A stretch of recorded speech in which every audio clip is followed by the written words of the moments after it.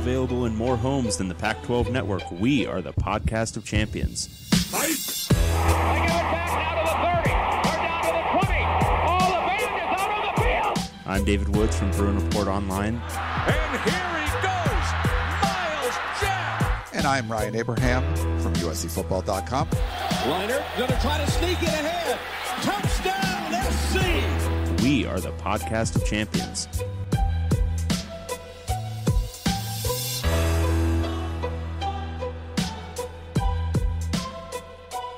Welcome, everyone, back to the podcast of champions. I'm David Woods from Bruin Report Online, the UCLA site on the 24/7 Sports Network. And I'm Ryan Abraham from USCFootball.com, the USC site on the 24/7 Sports Network. And together we make the podcast of champions, talking all things Pac-12 football. You know, June 21st, that's when you want to talk Pac-12 football, right, David? It's the 20th. Is it the 20th? Oh, yeah. Sorry. June Whatever. 20th. I'm just going to the future. Who cares? When's the first day of summer? Is it the 22nd? That's like the solstice, right? That's like the longest day of the year? Or tomorrow's the longest day of the year, maybe? Tomorrow is the first day of summer. First day of summer? Come on. And then when guess, is it ever the 22nd? That's like when it transitions over or whatever, the longest Jeez, day. Louise. My birthday is December 26th, so I'm like the shortest day of the year or one of them. Now it's like the longest day. So this is, which is a little depressing. This is as much sunlight as we're going to get. That just gets darker and darker every day until December. Good God. Is that a morbid way to look at it? Wow. Well, we don't want a morbid way to look at this, especially this Pac-12 media Also, deal. fall's a much better season anyway. Fall, especially in Southern California. Like, yeah. Summer sucks. Summer here is not that great. Well, I mean, it's if you like mild temperatures and stuff. Overcast. Did you watch the U.S. Open, David? What? The U.S. Open, man. L.A. Country Club. No. Yeah, showcasing Southern California. Yeah, we got. I've been to that though. The U.S. Open or L.A. Country Club? The LA Country Club. Oh, no, I've been to like PGA events there. Oh, Fun. nice. It's a lot of fun. I've never been. Yeah, recommend it. Riviera's cool, but I've not been to L.A. Country Club. So yeah. Anyway, yeah, we got a fun show for you today. Lots of little newsy things going around in the Pac-12. If you have any questions or comments for the show, you can drop us an email, pac12podcast@gmail.com. You can also call or text us at 424-532-0678, and you can tweet us at Pac-12 Podcast. The website, of course, thing that I update, David never looks at, pac12podcast.com. Yeah, go over there. Check out all the old episodes. What's wrong with my camera today? What'd you do? Is there something wrong with your camera? Hold on. It's like looking down at me. Is it looking down? It feels like it. Like I'm looking at the feed on the video, and I don't know. Maybe lower your seat a little? You want me to? I don't know. Ah, jeez, I don't know. I'm not sure. No, my seat's as low as it goes, buddy. Oh. I think you screwed this up. Yes, my whole setup here that you just walked. I asked you to do one damn thing, and suddenly, like everything. Suddenly, we're just we're off. It's crazy. Good God. Hey, do you like listening to the show? You should subscribe to it. That's awesome. Yeah. If you have like the Apple Podcasting app, they call it follow, but whatever. Subscribe to it. Make sure when that updates on your iPhone, boom, you see the podcast of champions when we do a new episode. But you should also leave us a 5-star review, and you can trash us, whatever you want. We want to say in that review, but that rating is important. The 5 stars is important. Do we have any new ones of those, David? We do. Oh, good. All right. This is. It's funny. I ask people think that I know the answer. I definitely do not know the answer. This is a 5-star review from Lil Tekka up next. Oh. David Woods. Call me Ishmael. Some years ago, never mind how long precisely, having little or no money in my purse and nothing particularly to interest me on shore, I thought I would sail about a little and see the watery part of the world. It is a way I have of driving off the spleen and regulating the circulation.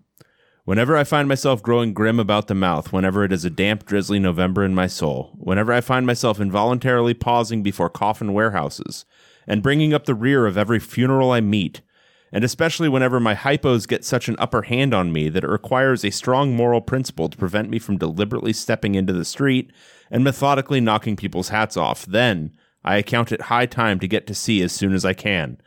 This is my substitute for pistol and ball. With a philosophical flourish, Cato throws himself upon his sword. I quietly take to the ship. Sword. There is nothing surprising in this. If they but knew it, almost all men in their degree, sometime or other, cherish very nearly the same feelings towards the ocean with me.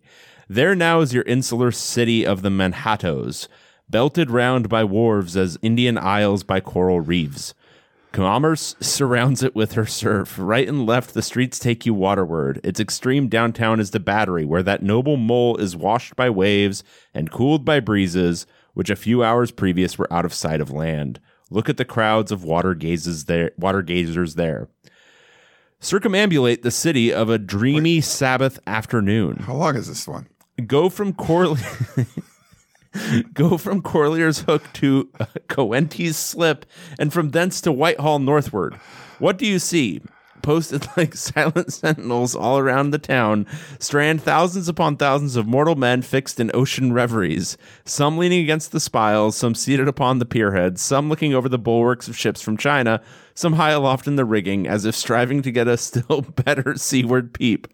But these are all landsmen of weeks' days pent up in lath and plaster, tied to counters, nailed to benches, clinched to desks. How then is this? Are the green fields gone? What do they hear? Thank you for that. Wow. That was... lathe is a cool word. A little bit of Moby Dick for you. A little Moby Dick. I like lathe. Lathe is just a cool word. We love it, don't we, folks? Never use it, but... I think that's it, actually. Oh, nice. That was a 5-star one, right? That was a 5-star review. Perfect. Well, if you were watching on YouTube, thanks for that. Just like watching David read and me making faces, because that was very... it was a nice reading Moby Dick passage, which is great. Moby Dick, very underrated. Like, it's rated, but people think it's very boring. It's actually not very boring. It's very fun. No, I just read Moby Dick. Not that, I mean, it's sea related. Jaws came out, I think it was like 48 years ago or something, whatever it was, the anniversary. And one of the movie Twitters like tweeted a whole thread on like how it was made and like all the actors they were trying to get and all the fighting and all the stuff, you know, the shark not working. And the shark doesn't come into the scene until like an hour and 20 minutes into the movie. Yeah, that was pretty cool. Yeah. And the movie was better than the book. The book, they had some weird stuff in there, and they just made some better stuff in the movie. The best thing being the USS Indianapolis speech when was it Quint? Yeah, Quint like gives the story about them delivering the Hiroshima bomb and two torpedoes into our side, and 1,100 men went into the water, 325 came out, or whatever it was. Like, that's an awesome speech. I guess it was like a 1-pager, then they read it like a 10-pager, and then they cut it down to like 4, and that's what they used in the movie. It was really good. So awesome. Scott wants to know, and if you are watching on YouTube, thank you very much. We are broadcasting. Thank you, Brock. Live. No, Brock's supporting me. Is Brock saying that? Look at Brock. Dave's camera seems higher. Okay. Yeah. I'll look at that. Alex says, so where did Ryan go on vacation last week, causing no episode? I went fishing on Friday, but that was like a day trip.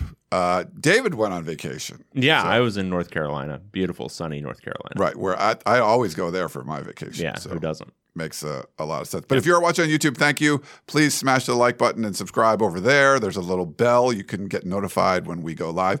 And if you have any questions for the show, you can put question in there, and I'll try to star that. And go forward. And I'll next time David talks, I'll like work on his camera a little bit. I don't know. I was just trying to help him out. Am I like centered? Here, I'll center me a little bit too. Yeah, fix yours first. Why wouldn't you? Well, it's real easy. I can do that. I got to like move over here and get off camera and stuff. Here, you can see. Look, does anything look different? Look at us. We're both in the studio. Does something look different? I don't know. I'm not sure what it is. Well, we should probably get rid of that while we're not on the screen. David, Ryan, did you have a good vacation? I had a great vacation. Yeah? Yeah. Fun? Yeah. Right. You went fishing? I did go fishing. Yeah. I caught a couple big bonitos, which were nice. I made some fish tacos. We love to catch bonitos. We're trying to get other stuff, but yeah, it's funny. Driving a boat and trying to find fish in the ocean, which is big, is not super easy. Yeah. But did an okay job. We got to talk about a little Pac-12 media rights stuff.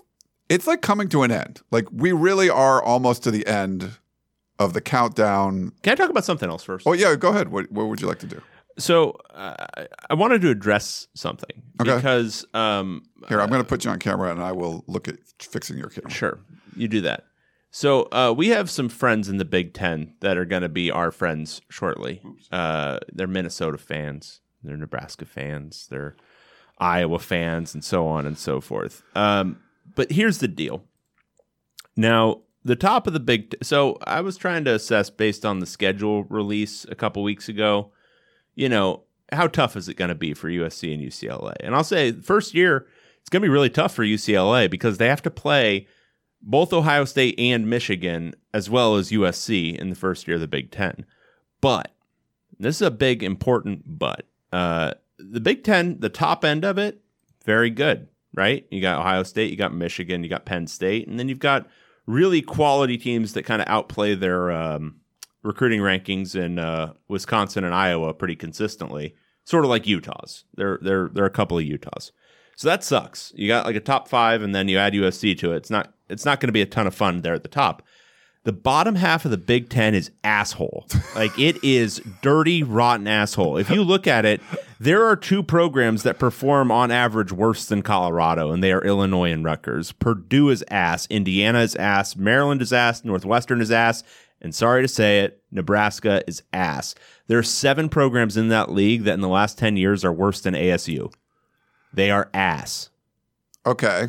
So, but they've also made massive financial. Maryland just built a big ass facility, and you know what the Maryland coach said right after that? Yeah, he said, "Yeah, we should have spent that money on NIL because nobody gives a shit. They'd get dressed in a trash can if we were paying them $25,000 a year." But like Nebraska ass hiring Matt Rule, like okay, like I mean that's like Arizona State's not hiring Matt Rule. Who'd they hire before that? The hottest Group of 5 coach, Scott Frost, right? And how'd that work out? I'm just saying, it's an ass program. Ass programs. There are 7 ass programs in that league that anybody can take advantage of.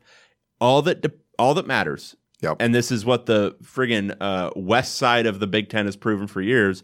It's who you play in that league. You're playing a 9-game schedule, right? Yes. So in some years, you're going to have to, bite the bullet, and you got to play 2 or 3 of the big 4.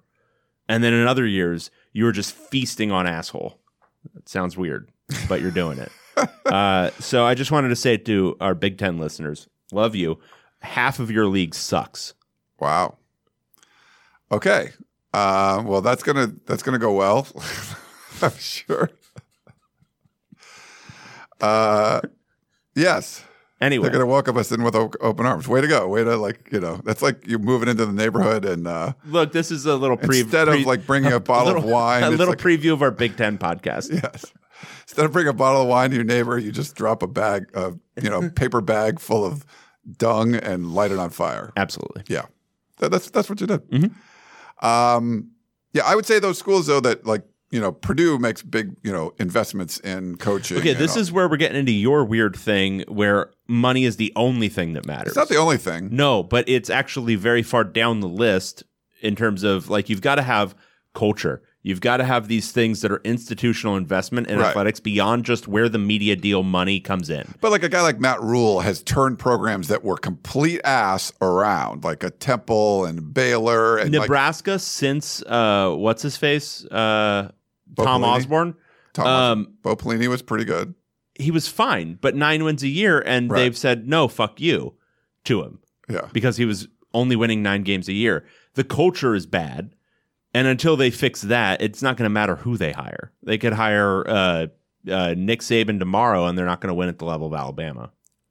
Right, but they're going to turn things around. Like Nebraska's going to be good with Matt Rule. Like that's and just like Colorado. Like okay, you get Carl Durrell, you're probably going to suck. Oh, you get Coach Prime, changes the whole landscape. So I think it's just the investment. Like you're giving yourself a much better chance to turn things around. Whenever you can hire a guy coming immediately off of a failed stint in the NFL, I think you just got to do it. He's turned around 2 crap programs in a hurry. So I would trust what Rule's going to do there. In Nebraska. Yeah.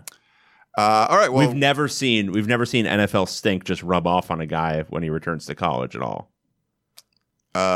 I mean, Chip Kelly just got an extension, right? Like that works. So like that's proving. I think that's proven our point here. He's kind of walked into that one. Yeah, good stuff. All right. Well, we want to talk about some of the media rights stuff that's been going on.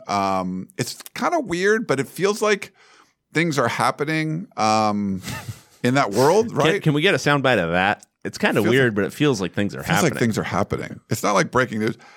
We have a buddy. We have a bunch of friends. By the way, if you want to listen to the Cover 3 podcast feed, if you run out of episodes of the Podcast of Champions, Bud Elliott does a really nice job in his summer school, and you can go through if there's schools you're interested in, the school that you like, playing other teams. He talks to all the 24/7 sports publishers across the country, and he's done a lot of the Pac-12 teams already to get a feel for what's going on. Something like what we do when we try to get guys on and preview the season or talk about spring football and stuff like that. It's pretty fun. Like he had Adam Munster-Tiger on and, talking about what's going on. He had Chris Cartman on. I was listening to that a little bit. But I think he does a nice job talking about it.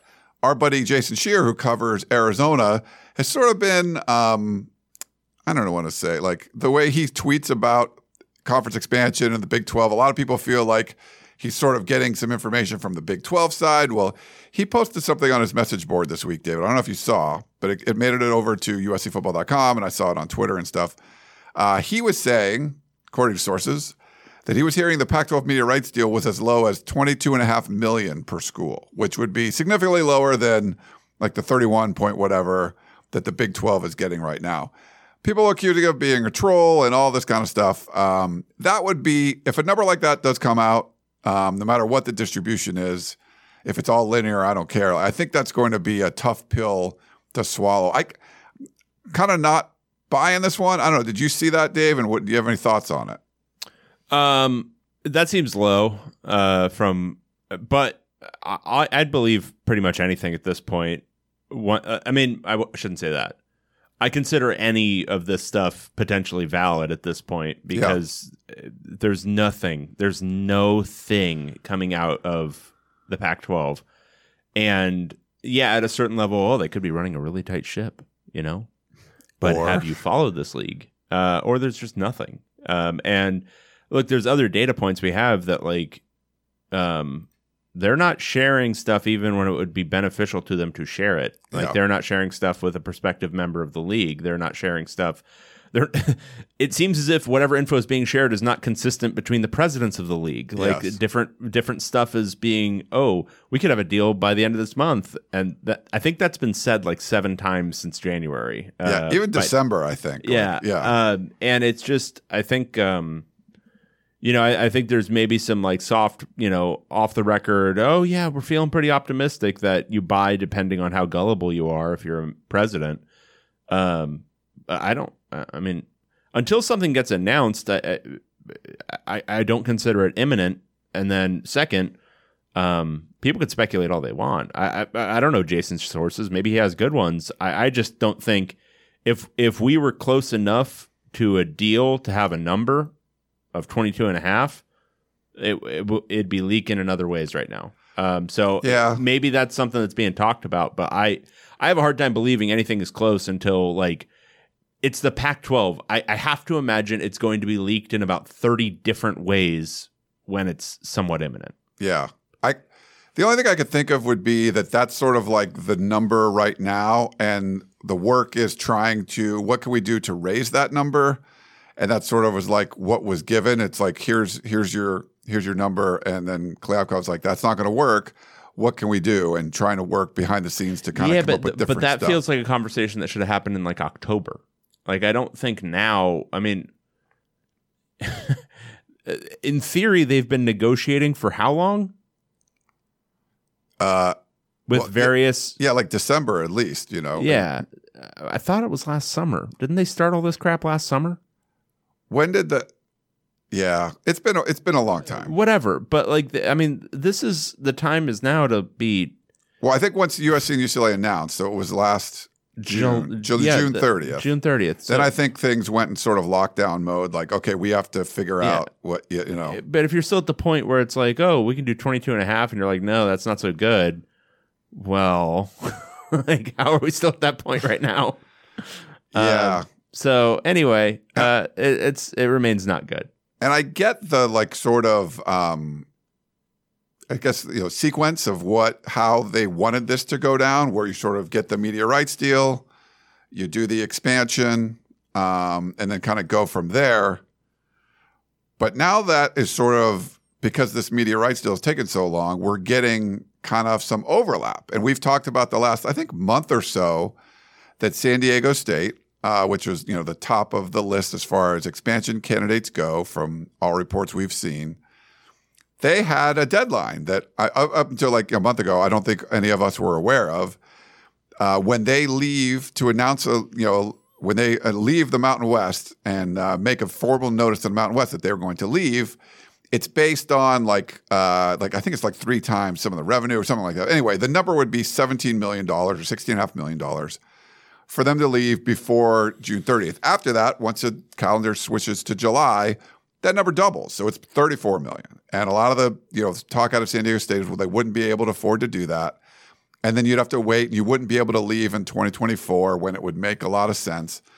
And so the weird thing that happened this last week, I think Pete Thamel was the first to break it, that San Diego State, this is really bizarre, gave the Mountain West notice, so there was a series of letters that went back and forth, that the school intends to resign from the Mountain West Conference.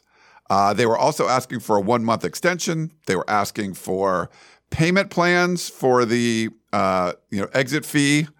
And apparently the Mountain West took it as, okay, so you're leaving.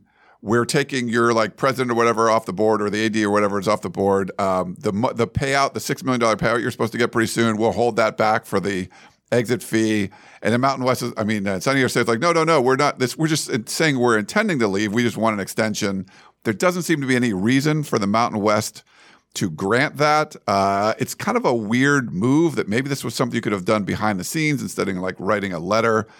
And Thamel also said sources that the Mountain West Conference sent an additional letter on Friday informing the school at this time they would not approve any exceptions they requested last week. Additional month before departure, reduced exit fees, or the ability to pay out the exit fees in installments. So the Mountain West, according to sources, are saying no way.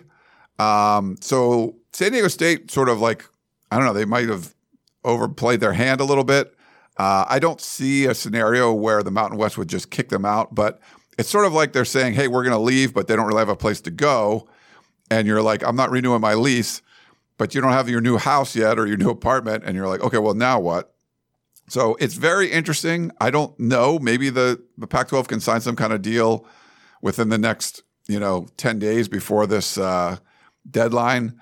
But San Diego State could be kind of out, and there's no real reason for the Mountain West to play ball. But it was a very just kind of bizarre sort of happenings with it just kind of makes you think like maybe the Pac-12's close. Getting that month extension, maybe it's supposed to be something in the next couple of weeks. I don't know. But I wanted to get your thoughts on what you make of all that, because it's a pretty bizarre story. One, I think the subtext is pretty obvious, which is the Pac-12 is not sharing enough information with San Diego State for them to make a hard decision, a firm decision. I don't know what the efficacy of it. This felt very lawyerly to me. It felt like maybe trying to build a paper trail for the eventual finagling that will have to be done via legal negotiations. Like, well, we asked for this because of this, and they said this, and this is in the public record, and and then they can or it can also mount some public pressure in theory. Like you can get San Diego State fans to and also maybe even. Because that's a California State University, maybe even get government involved in some way. So I would think there'd be a lot of reasons to do it publicly that might not make sense from you're not going to get this, so what are you doing? But maybe it's to drum up either that support or force a public response from the Mountain West that might not be too good for them. So I don't know. We might not be seeing all of what they're trying to do, but I think the most important point for the Pac-12 is that they wouldn't be asking for that stupid thing if they thought that their media deal was going to be announced by the end of the month. Like, who was it who said that? Was it the Washington State guy? I get all these presidents confused because they all say the same stupid shit all the time. Kirk Schultz. I think it was him, yes. Who said it was going to be done by the end of the month. I mean, what month, really? At the end of a month. At the end of a month, maybe. Yeah. I think you've got like 3 options, right? It could be the end, the beginning, or the middle of a month. And like, it's squishy. I think if you're after the 18th, you could like squint and say that's the end of the month. Sure.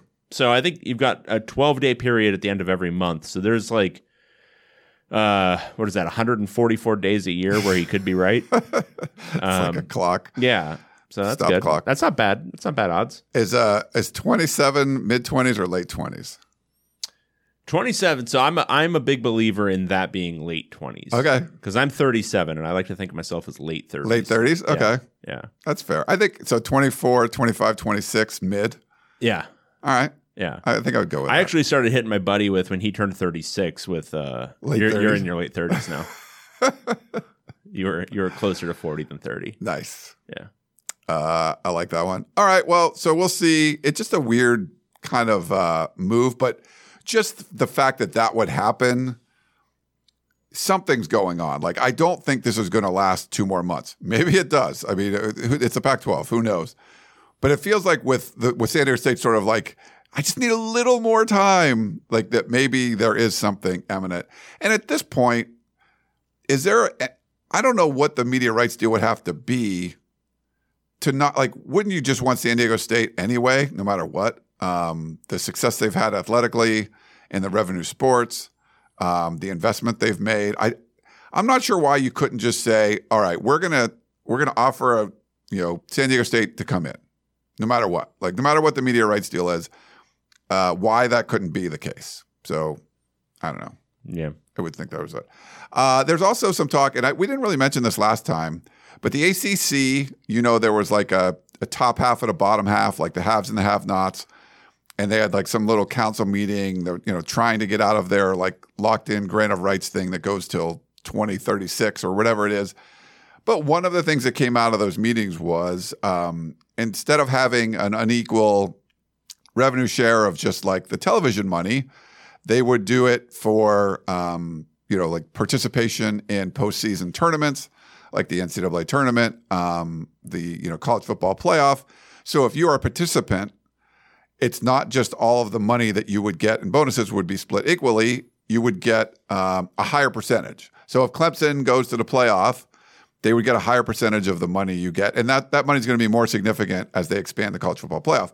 The revenue from units from the NCAA tournament could be very significant.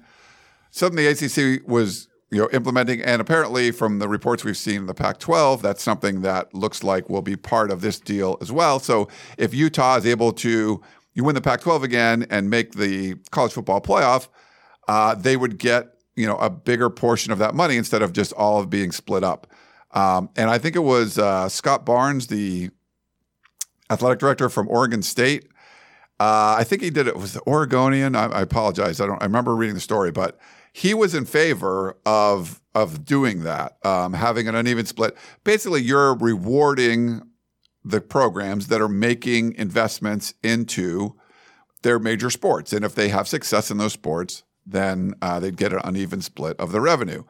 And he didn't want it to be where just the regular revenue coming in, like say the TV deal is $30 million, but we're going to give Oregon and Washington, 35, and some of these other schools are going to get a little less. He felt that would be an unequal split that way would weaken the conference overall, trying to help those teams. But he was definitely in favor of an unequal revenue split when it comes to postseason tournaments and things like that. But I felt it made sense, and I think that's something that would be smart, where you can reward teams that are having more success.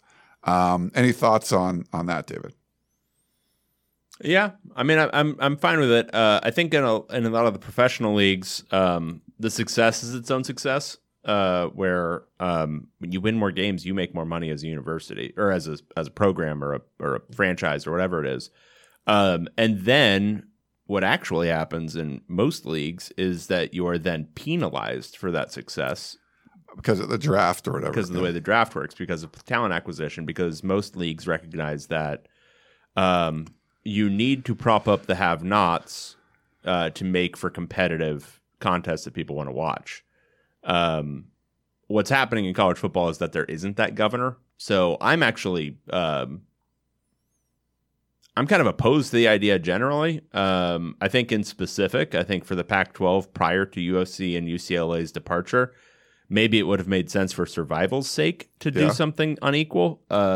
But I think in large part, no, you need to have some sort of balance there. And if not, you actually need to hinge it the other way, where more money goes to the schools that are sucking. Because, and it's not a, people think of everything in a very, I won't say stupid. I was going to say stupid, but I won't say stupid. You pretty much did say stupid. In a not very thoughtful way. Okay.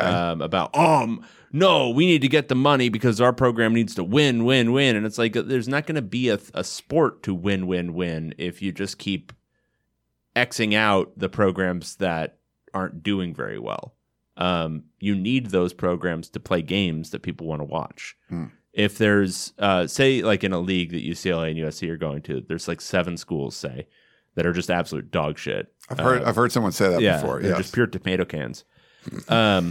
Then those are 7 games that don't matter. There's 7 games that suck, and they just suck in perpetuity. Now, as I was saying, you can't just prop those schools up with cash. They need, program culture, the whole thing. But I don't think the answer is just continuing to make it unequal because, say you did this, applied this to other leagues. Say you applied it to, apply to the ACC. Okay. Clemson makes the college football playoff. Clemson's already really goddamn good. Yep. What does more money do for Clemson? Well, I guess it gives them a chance to compete with Gives them a chance. Alabamas. Gives them a chance to compete with Alabama. They beat twice in the college football playoff. Right. Yeah. But it separates them further from the league they're in. Makes those games matter even less. And how's the ACC doing? Like, do people like the ACC? Is it good quality football? Like, do people enjoy watching that fucking league? No, they don't. Some people do, David. No, they don't. No, and that's a testament to their media deal and all that stuff. But no, ACC football's a joke. The same way Pac-12 football's a joke. We're a Pac-12 podcast, David. We love you. Don't get us wrong. Jesus. He's just trying to who do you like anybody? You insult the ACC, you insult the Big Ten, you insult the Pac-12, which we cover. No, the Big Ten, the top level of the Big Ten is really tough. Okay. It's just there's 7 programs in there that are absolute ass. Yeah, but so Cal is like ass, right? You go to Memorial Stadium and it's like there's not going to be that many people. Even if Nebraska's ass, you go and Lincoln's look, I'm sorry that they're full. The stadium's full. I'm going to make the classic thing. I'm sorry there's nothing else to do there but watch a shitty team play football. But that's not my problem. But there's different levels of support. Who cares? For a team that you call ass. What are you talking about? Who cares? Who cares how many people want to watch a bad team play football? Well, if UCLA goes to Cal and they stink, you're just like, it's not that crazy. You're like, okay, whatever. It's crazy that Nebraska's bad. It is. But then crazy. You go to Nebraska, you play a similar ass team, like you would say, and it's a harder thing to do to travel that way and have all these fans screaming at you. No, that's what I'm saying. They are, but it's not harder. It's demonstrably not harder in recent times. But if you're on the road, it's a different environment. It's harder to play with 75,000 screaming fans as opposed to they're screaming at their own team because their own team sucks. A bunch of people sitting on Tightwad Hill just, chaining themselves to trees. There's nothing more disconcerting in history than playing in Old Stanford Stadium with 4,000 people in the stands and a track around the field so that it's just silent on the field. That would be disconcerting as hell. Loud crowds, that's normal. Okay. And loud, polite crowds. Have you ever heard Nebraska crowds? They're polite. Like cheering for your team. It's great. They're polite. Yeah. Well, they don't have a good program. Any other groups you want to insult while we're here? Before? Well, I guess going back to it, my point is for propping up all these. The reason all the professional leagues do it is because it's better for the bottom line. They're not doing it out of altruism. It's better for the bottom line if you're doing this long term. Now, everyone's a short term thinker. Everyone's got a stupid venture capitalist mindset, but it's better for the long term if you prop up everybody. Yeah. All right. I want to talk about, because it's a big recruiting month. And by the way, if you are a fan of any of the Pac-12 schools, go to the 24/7 site for the school that you like. And if you're not a subscriber, you can get 50% off an annual subscription right now. So it's a great deal going on, I think, for a few more days. So go check it out. Go sign up there. So you love Oregon State, go over to beaverblitz.com, sign up for a VIP membership. So you can do that across the board on all the 24/7 sports sites. But June is a big recruiting month. We now have official visitors and things going on. I thought the recruiting rankings were kind of interesting. So I wanted to kind of get your thoughts, David, because I know you cover recruiting and stuff as well. Have you looked at them? recently. Give me more context. You mean for like the The overall Pac-12. rankings? Just Pac-12? For the Pac-12. I haven't in a minute. Okay, so don't look. Okay. I'm going to put up on the screen where they are right now as of this morning. I took a screenshot. Okay. Who do you think is the top-rated class in the Pac-12? USC? No, Oregon Ducks. Okay. Yeah, so we'll do Oregon Ducks. all right, who do you think is the number 2? USC. Stanford Cardinals. Oh! What? They've been murdering the game. They've been good. Okay, so Oregon has 16 commitments, 11 4-stars. Stanford is up there with 22 commitments. They've been on a tear lately. They just picked up Brown, the quarterback from Mater Dei, 4-star quarterback. But 22 commitments there. So Troy, is it Troy Taylor, right? Troy Yes. Taylor. Yes, they have hired a head coach. His name is Troy Taylor. Troy Taylor doing some work there, putting some life back into the Stanford program, which is pretty cool. You mentioned USC, they're number 3. USC Trojans. 11 commits, I think 8 are 4-stars. So it's not a big numbers, but they've come on. I think 8 of those commitments came in the past 3 weeks, so they've been pretty big on that. How about number 4? Arizona or Colorado? Colorado Buffaloes. Yeah, only 8 commits, but 4 of them are 4-stars, so they're getting some quality players in there. And you mentioned number 5. Arizona Wildcats.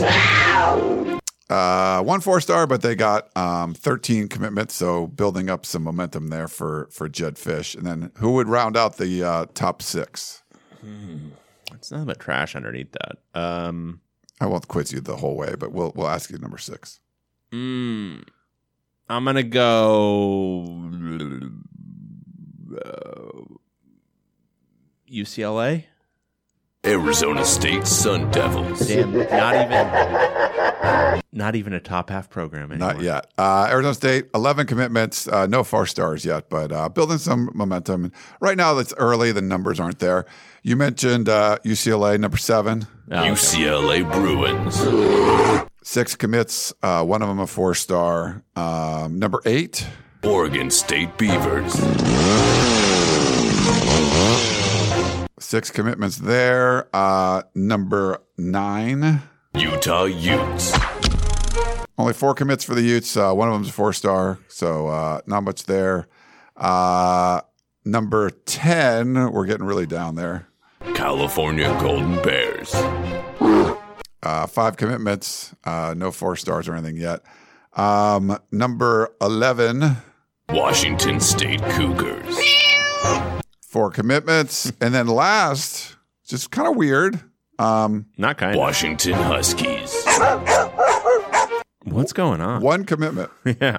So not ideal. But he's a 4-star. That's true. 4-star. Pacquiao. I listened to Chris Fetters on the on the summer school with Bud Elliott, and a lot of detail like Chris likes to give.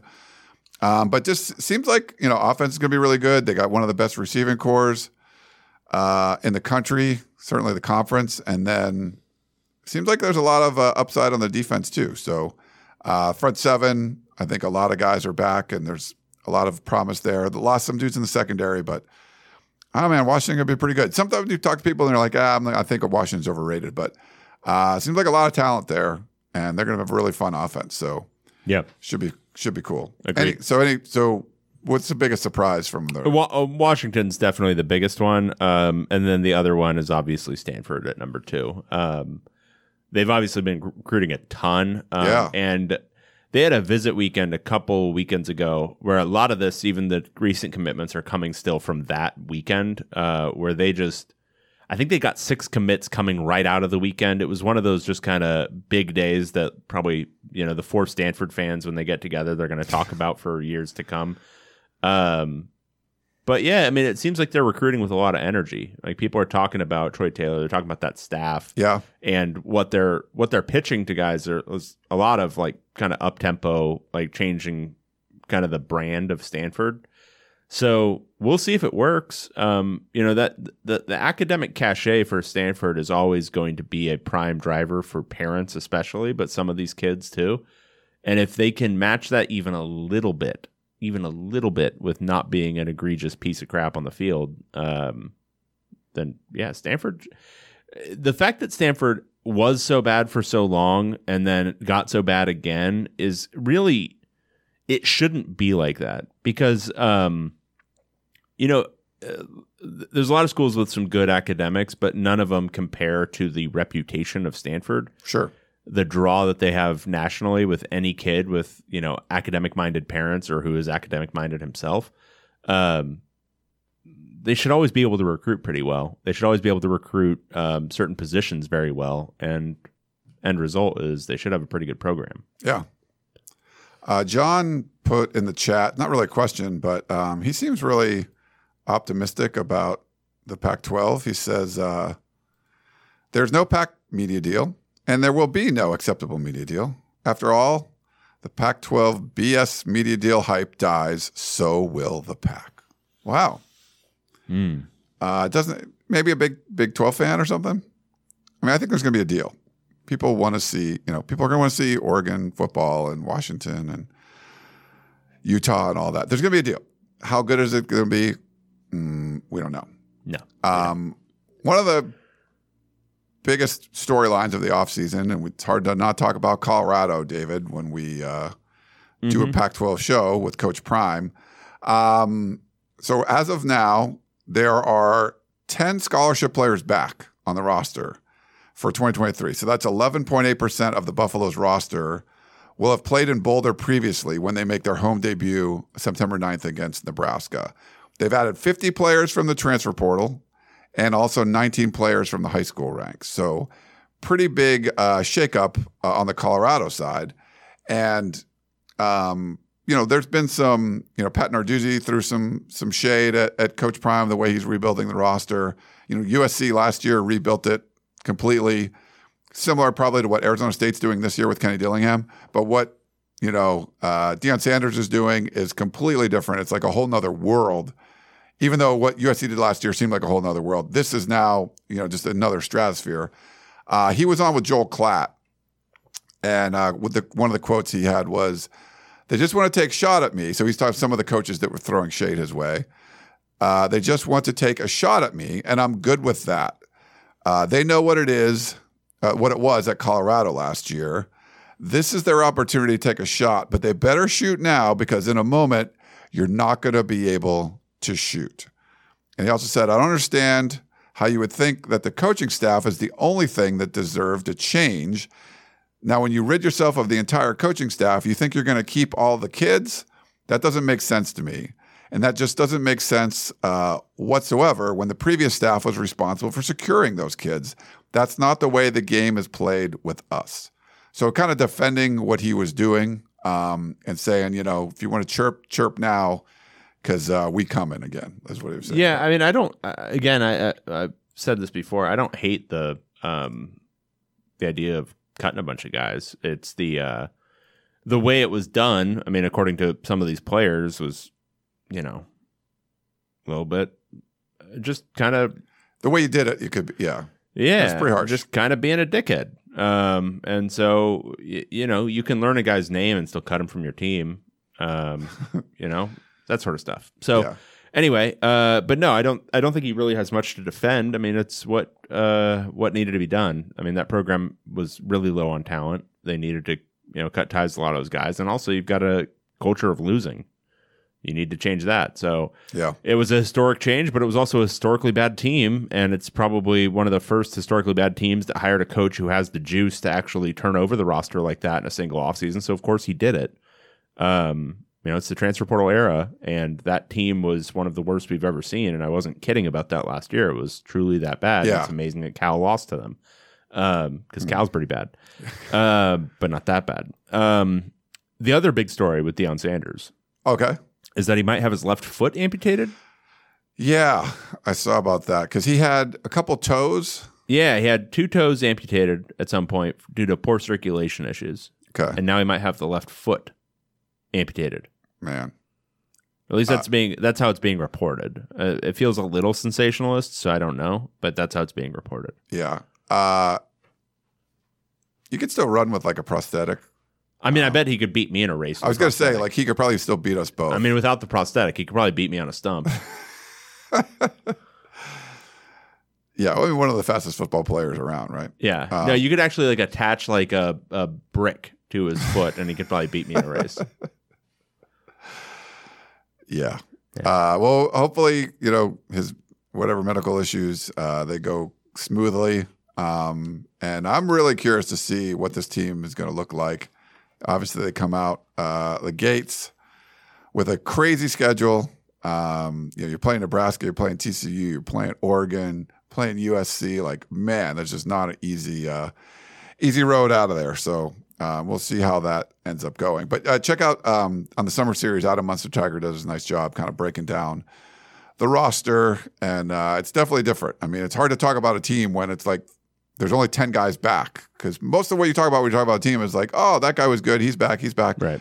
And now it's all about like, well, this guy's coming in, this guy's coming in. It's, he didn't play here, but he was a 4-star guy, or he played a whole bunch at this smaller school, and how will that translate to the Pac-12 and all that? So it's a lot harder to kind of preview these teams. So just, it's going to be get your popcorn ready and watch, because it could be a lot of fun. But outside of Shedeur Sanders, from what Munster Tiger was saying, he's like, that's probably the biggest drop off as his quarterback. So they got to keep him healthy and then see how he makes that transition, because he had a lot of talent around him in a pretty bad FCS league in the SWAC. And so guys would be wide open. Can he do that at the Pac-12 level? We'll have to wait and see. All right. Well, I think that's it for what I had. Let's take a quick break, and we'll come back and answer questions. So back in a minute.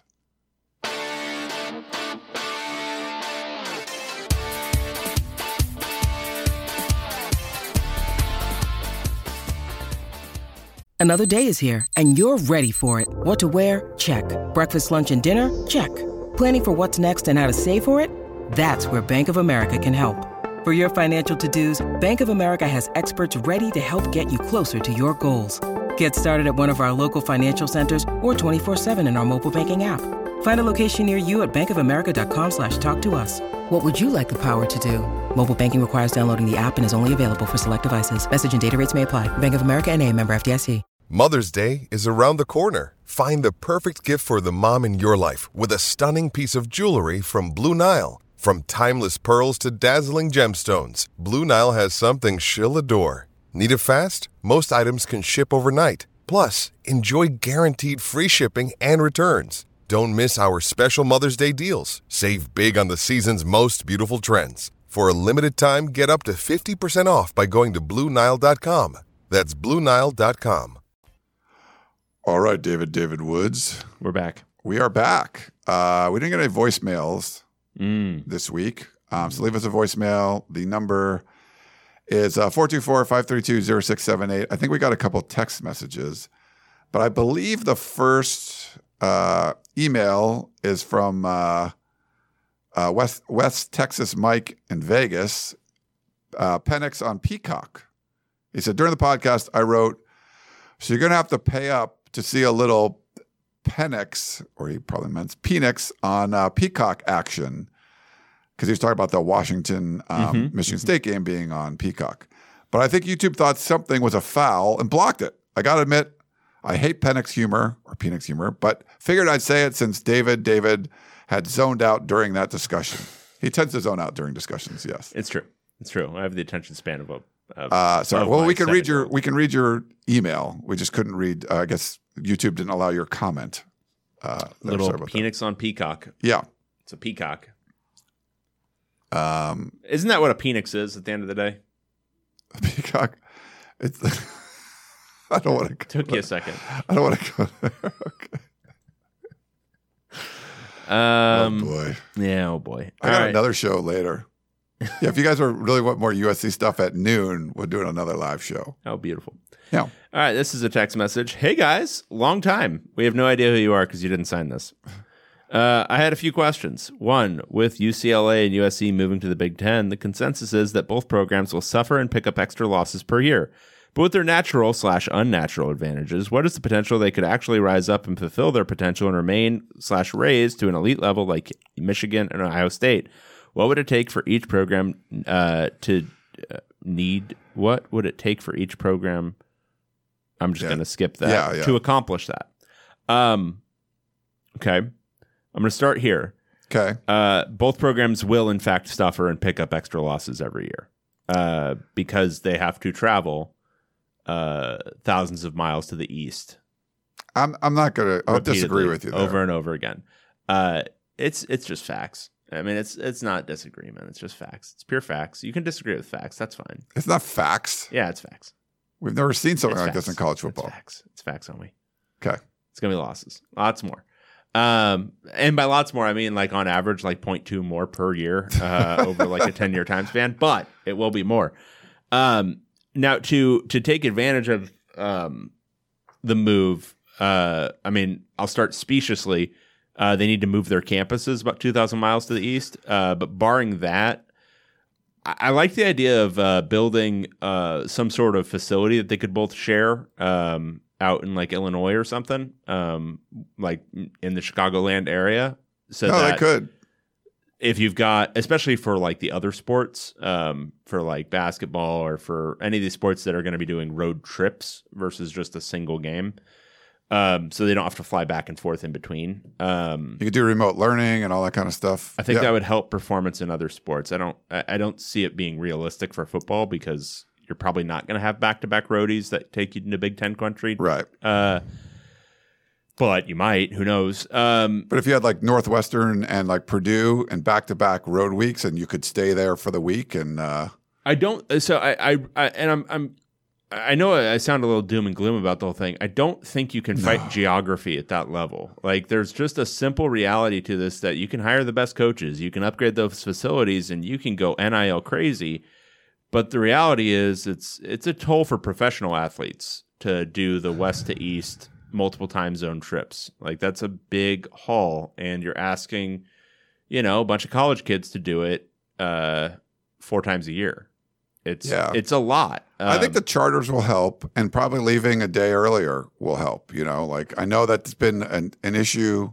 Even USC going to Notre Dame. NFL teams leave on Mondays, and there's still like a demonstrable decline in performance when they're traveling. I don't think they leave on Monday, but they leave super friggin' early. I saw the Dolphins practicing at UCLA for their game on a Sunday on a Wednesday. It doesn't demonstrably change performance if you get there like just a few days earlier, and we're talking about a single day. Yeah. Like, I think people are hand-waving that as if it's not a huge deal, and it really, really is. And I'm a humanist at heart, but I don't really care about how it's going to feel for the players. I'm talking about the wins and losses. Like, it will affect performance.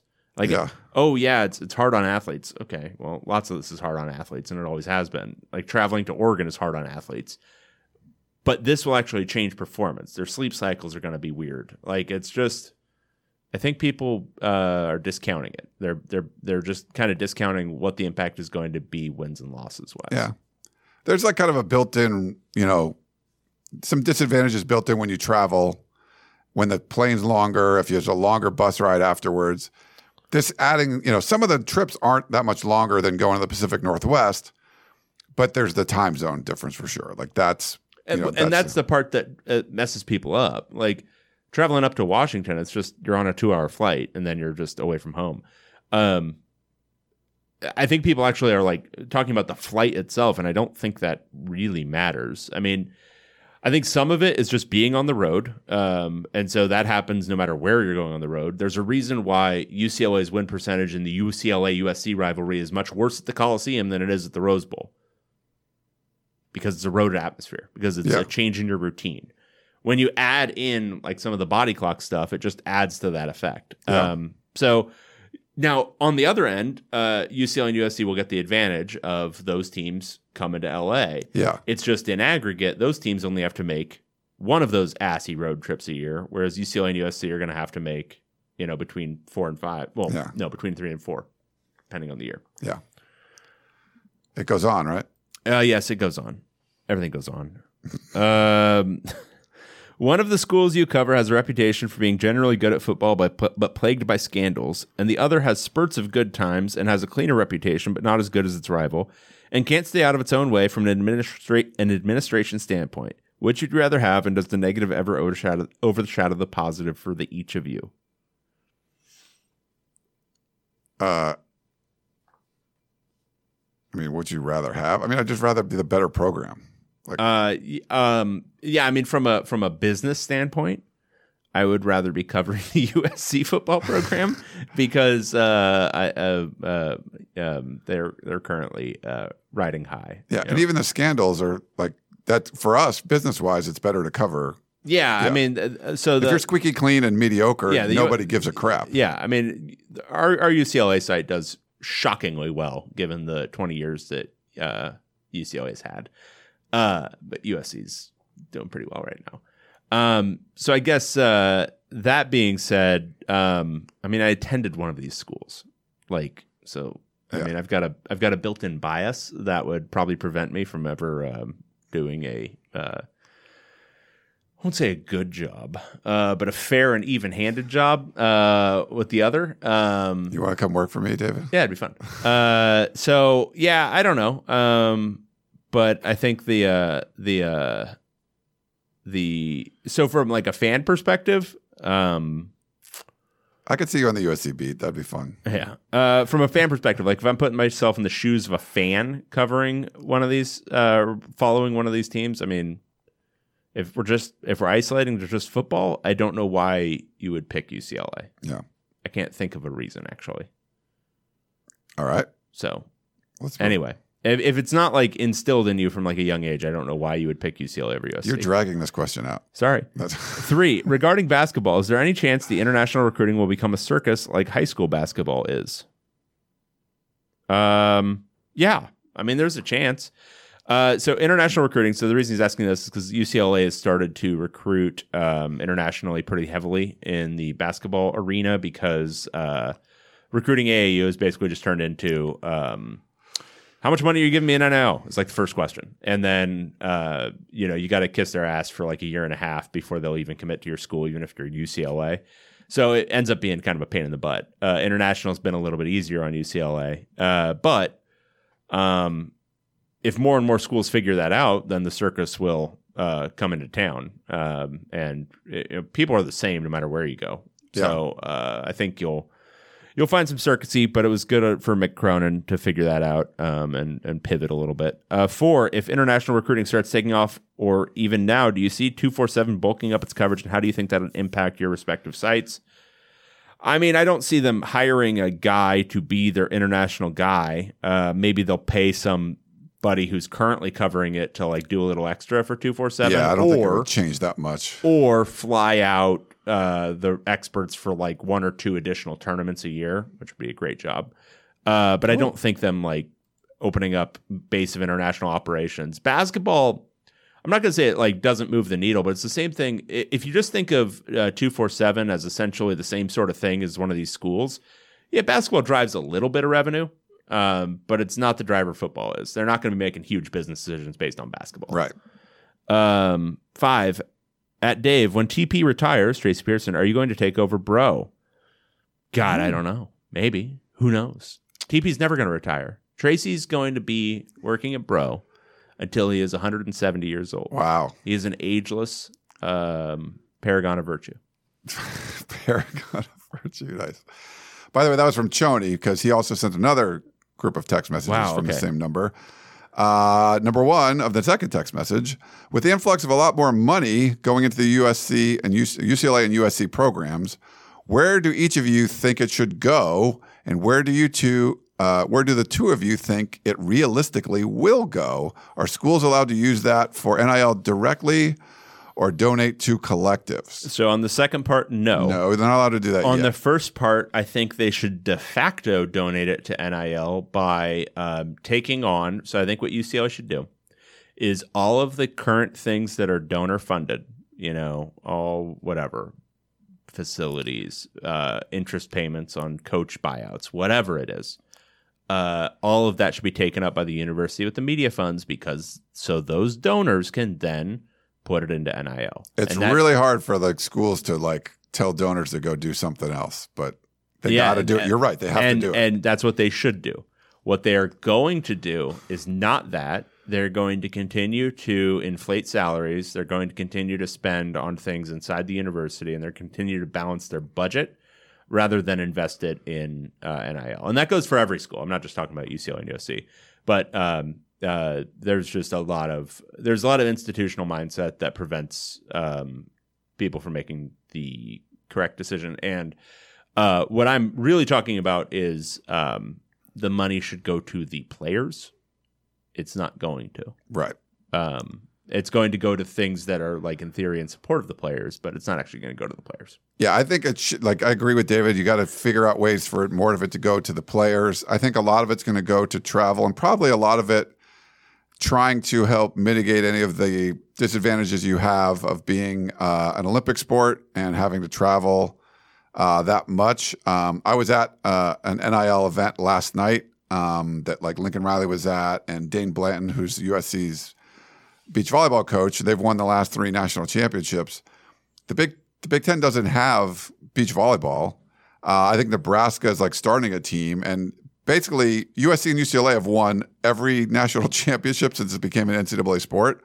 And those 2 schools are basically going to be without a conference. I didn't seem like the Pac-12 would be welcoming them back to play the other Pac-12 programs.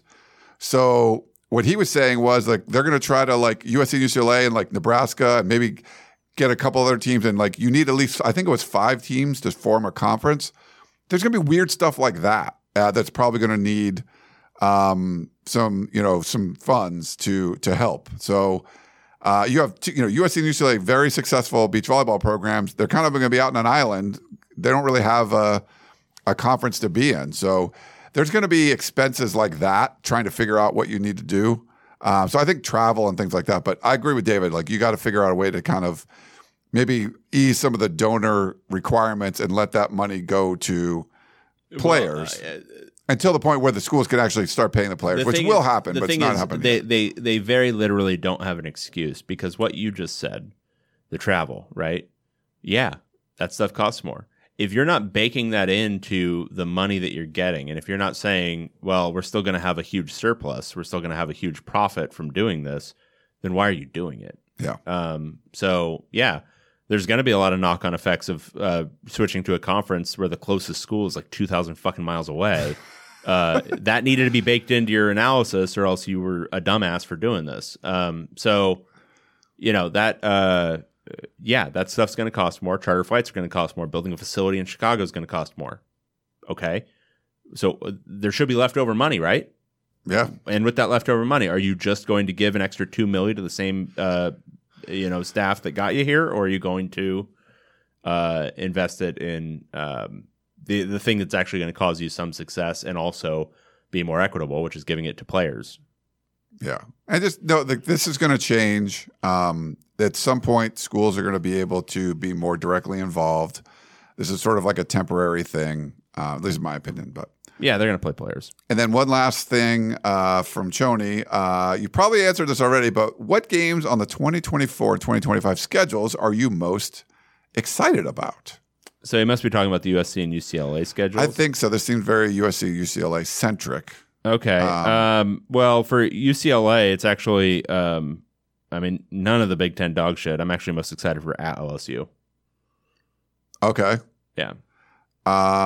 For SC, I would say, I would start with that too. Let me pull up the... Yeah, aren't they playing LSU in Vegas that same year? They play LSU in Vegas to start the season. So that 2024 is a crazy one for USC. They play in Vegas, LSU. At home, they have Michigan, Notre Dame, Iowa, and Wisconsin, and then they go to Penn State on the road. So it's a pretty awesome schedule. Dude, UCLA, are you ready for this? Yeah. UCLA has to go at LSU, at Iowa, at Michigan, and then gets Ohio State and USC at home. Crazy. Yeah. And then in addition to that, they've got a Hawaiian road trip where they got to go 3,000 miles the other way. That's a lot of travel. They've got 6 road games. Yeah. USC's first year is more home. They got some long road trips, but the Penn State one's tough. That's a hard one to get to. UCLA is going to be one of the top 2 worst scheduled in the country. It'll be pretty bad. And 2025, I think they're going to Wisconsin, which I'd love to go check out Madison, jump around and all that stuff. I'd love to see that. And they go to Ohio State to the Horseshoe, which I've been there before. That was a great environment. I was on the field for that, filming. But that, 2009, Matt Barkley's first game, I believe it was. But they beat Ohio State that year, and that was pretty crazy. So those are some of the big ones. But for me, the 2024 one, it looks really exciting, especially a lot of great home games. And and for 2025, I'll again go none of the Big Ten shit. They get Georgia at home. Oh, so that'll be fun. Wow. Rose Bowl Okay. To open the season. But is UCLA playing Ohio State and Michigan? 2024 they play Ohio State and Michigan. Okay. Yeah. Yeah. In 2025 they go at Penn State and then don't get Ohio State or Michigan. So that'll be slightly easier schedule. But again, 6 road games that year. They go at UNLV and then they have 5 Big Ten conference road games. Okay. Yeah. Yeah, for USC, because of the Notre Dame thing, they basically have every year. It's like a Big Ten one, right? So there's 5 road. Their easiest years when they have UCLA and the Rose Bowl because that's a road game, but it's not that far. USC and UCLA are going to need to change drastically their scheduling practices. Now USC doesn't have a ton of flexibility, but unless they want to drop Notre Dame or Notre Dame joins the Big Ten, that would help. They have to get Notre Dame to join, or it needs to literally never be a good non-conference game outside of Notre Dame. It needs to be 2 patsies at home every single year. And for UCLA, frankly, it needs to be 3 at home every single year. And that's just how a non-conference is going to have to be because just too many miles. Yeah, the travel is that would definitely help if Notre Dame joined the conference because then it would probably be a protected rival or however they're going to do the schedule. And then it would, you would have only 4 road games, one year as opposed to, 5 sometimes. So, all right, this is from Anthony. Hi, Ryan and Dave. Yeah. What are your opinions? Okay. Thank you, Anthony. If a man is dating a woman with kids, is he wrong for going to her house with dinner for 2, or is he obligated to feed her kids as well? This is quite the so this feels like an internet meme of some sort that we are probably out on, but and we don't know. We'll probably say the exact wrong thing. Well, the obvious answer is he is wrong. If she's got all right, hang on. It's a date where does she have somebody babysitting the kids, or are you just going over to hang out? If you're going over to hang out, you got to bring dinner for 4. Yeah. Right? How is this a question? So I think, unless it's a late dinner and the kids are young and you're putting them to bed or something, or like you said, if you're dating a woman with 2 kids, you've got to be putting on your dad pants if you're dating her, right? Because you've got to be I'm auditioning. You're probably bringing over pizza for everybody. You're auditioning for a role. This isn't dating. You are auditioning for a job. Yeah. You need to show up you're interviewing. The only way would be if it's they're young kids and they go to bed early and she's putting them to bed and then we're going to have a romantic dinner after the kids are in bed. That would be the only scenario I think where you'd just have it for 2. It could be where you bring how late are you eating dinner? When are you eating dinner? What the hell are we talking about? I don't know. You can 9 bring o'clock? over Happy Meals for the kids and they're in the living room playing on their iPads and you have a fancier dinner for your date. You could do something like that. But yeah, I don't think the kids have to be involved unless they're going to bed. Yeah. I would say this. Yeah.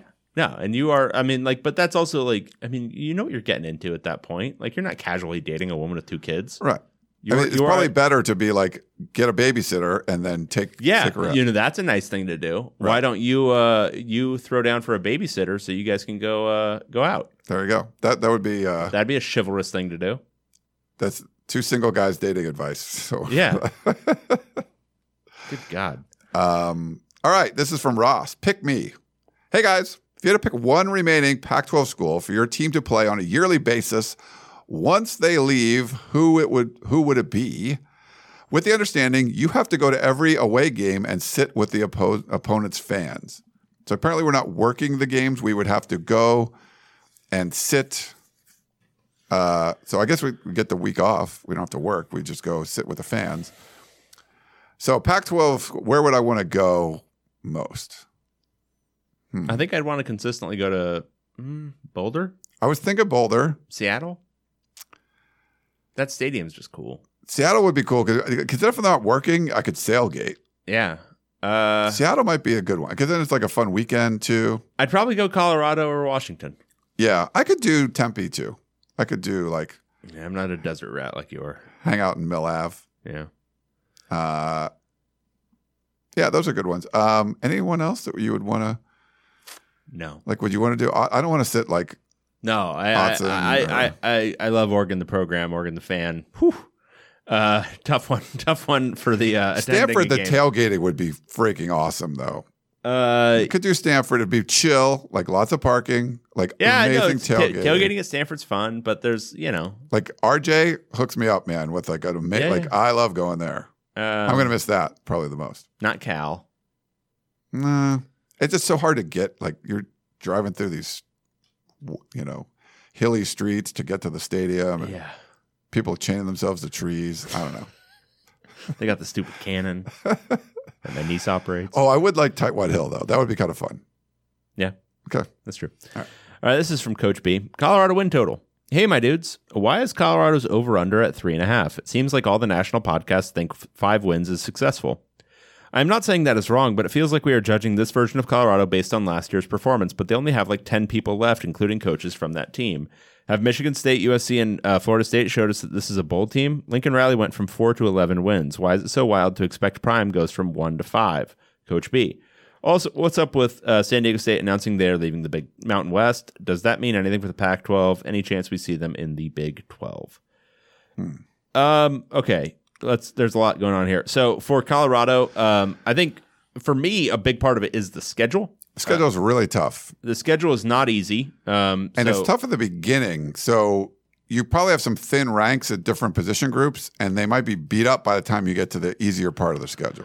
Yeah, and while I will say Colorado has overhauled its roster and made it a lot better, it is not a top-tier roster. No. Like, they've got some pieces that are really good. They've got some holes. They've got the profile, if you just kind of looked at it, of a program that should go 7-5 with a pretty good schedule, like with an easy schedule. They should be a bowl team. With an easy schedule, they'd be a bowl team. And no question about it. But I don't see a roster that's competing with the top tier of the Pac-12 this year in any of those games. So if that's not the case, then they're in that morass of teams that should go anywhere from 5-7, 4-8 to 7-5, 8-4. And you won't really know until a few of these things swing one way or the other. But going at TCU to start the season, that's going to be tough. Yeah. Nebraska coming to town, even though Nebraska's a dog shit program like we talked about earlier, they still have talent.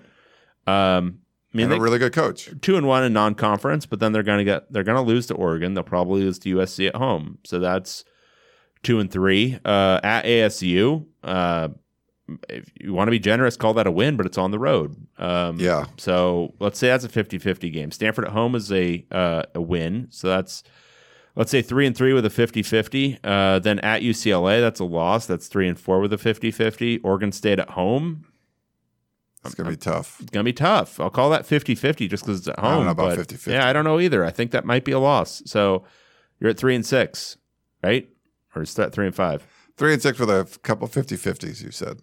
Yeah, so it's just there's a lot here that I think I'd go over 3.5. yeah, definitely over 3.5. I mean, But that's I think no 4 and question. 8 is more likely than anything. Yeah, but there's plenty of reason for them to outperform 3.5. I think that's one of the best bets you can find right now. Nice. And we already talked about like the Mountain West stuff. Yeah. Right? Okay. We have a couple YouTube questions. Sure. First up, Chris Grossman. How could the Pac-12 get a media deal when the companies bidding on it don't know what they will be getting? I mean, it doesn't take too much extrapolation to guess as to what they're getting. And also, you should be able to get it in a few different forms, right? Like, okay, here, give us a proposal with all 10 schools. Give us a proposal with San Diego State. Give us a proposal with San Diego State and SMU or whatever it is. And what do those look like? Yeah. And then we can take it to them and make this work. Now, maybe they're not willing to play ball at that level, but I can't see why they wouldn't. Like, I mean, they can lowball them and say, well, no, we're going to give you this. And Yeah. But that's what negotiations are. Like, it's just normal stuff. So I don't see why putting together like a scenario package would be that difficult for any of these potential buyers. So yeah, I mean, I can't see why this would be that difficult. I think it's arriving at the number they want is probably the most difficult part of this. Yeah, and it seems like they're trying to do it for 10. Like, here's what we have with our 10. Here's the deal. And then, okay, what would it be with 11 or 12 or all that? So, and then we got one last one. Philip Maz says, what non-USC UCLA game are you most excited to attend this season? I mean, we probably wouldn't be attending. We'd mostly be watching because we're covering. I won't be attending any games. Certainly not a non-UCLA game. I've really enjoyed going to the Pac-12 championship game. Like, that's been fun. It was Oregon, Utah 2 years ago. I went, and then last year USC and Utah. That was definitely fun. But like watching, I mean, the Washington Michigan State game is going to be good. Certainly the Florida Utah game. I want to see that. Arizona, Mississippi State, baby. Arizona, Mississippi State, like all those big out of conference, early out of conference games that we've talked about a bunch of times before. Looking forward to all of those for sure. Does UCLA doesn't have one this year, right? Not like a big one or anything. No. And then I think in conference, I mean, some of the major ones, like, when Utah comes to SC, I mean, that you don't get involved in that one, but like that might be something for David. Oregon, Washington, I mean, Oregon State, Oregon again, that'll be good. I mean, any Colorado game, Colorado, probably Colorado, Nebraska more than Colorado at TCU, because I just think that'll not be pretty. But I think the Nebraska-Colorado one with all the old rivalry stuff, I think it's more winnable. That could be a really fun one, I think, to watch. Yeah, I agree. Any other ones you want to? No, I can't think of any. All right. Well, let's wrap it up. Thanks for everyone for tuning in and listening to us on the podcast of Champions. We are counting down to the San Diego State deadline, so we got like 10 days. Who knows? Maybe we'll have a media deal by the next time we record this, or not. We just don't know. But I think it'll be August 7th. Really? Yeah. I'm thinking July. I'm thinking before Pac-12 Media Day. No. Pac-12 Media Day, Vegas, by the way. Did you book your stuff? Yes. Okay, so you're going. Oh, yeah, you told me where you're staying. Well, we'll put it at 50-50 whether I'm going. But yes, I've booked it. But you booked stuff. Yeah. I'm booking. I think I'm booking it later today or something. But yes, should be fun. I'm excited because it's Vegas. Should be a great. All right. Well, let's wrap it up. For David Woods, I am Ryan Abraham. Hope you guys enjoyed the show, and we will talk to you next time. Goodbye.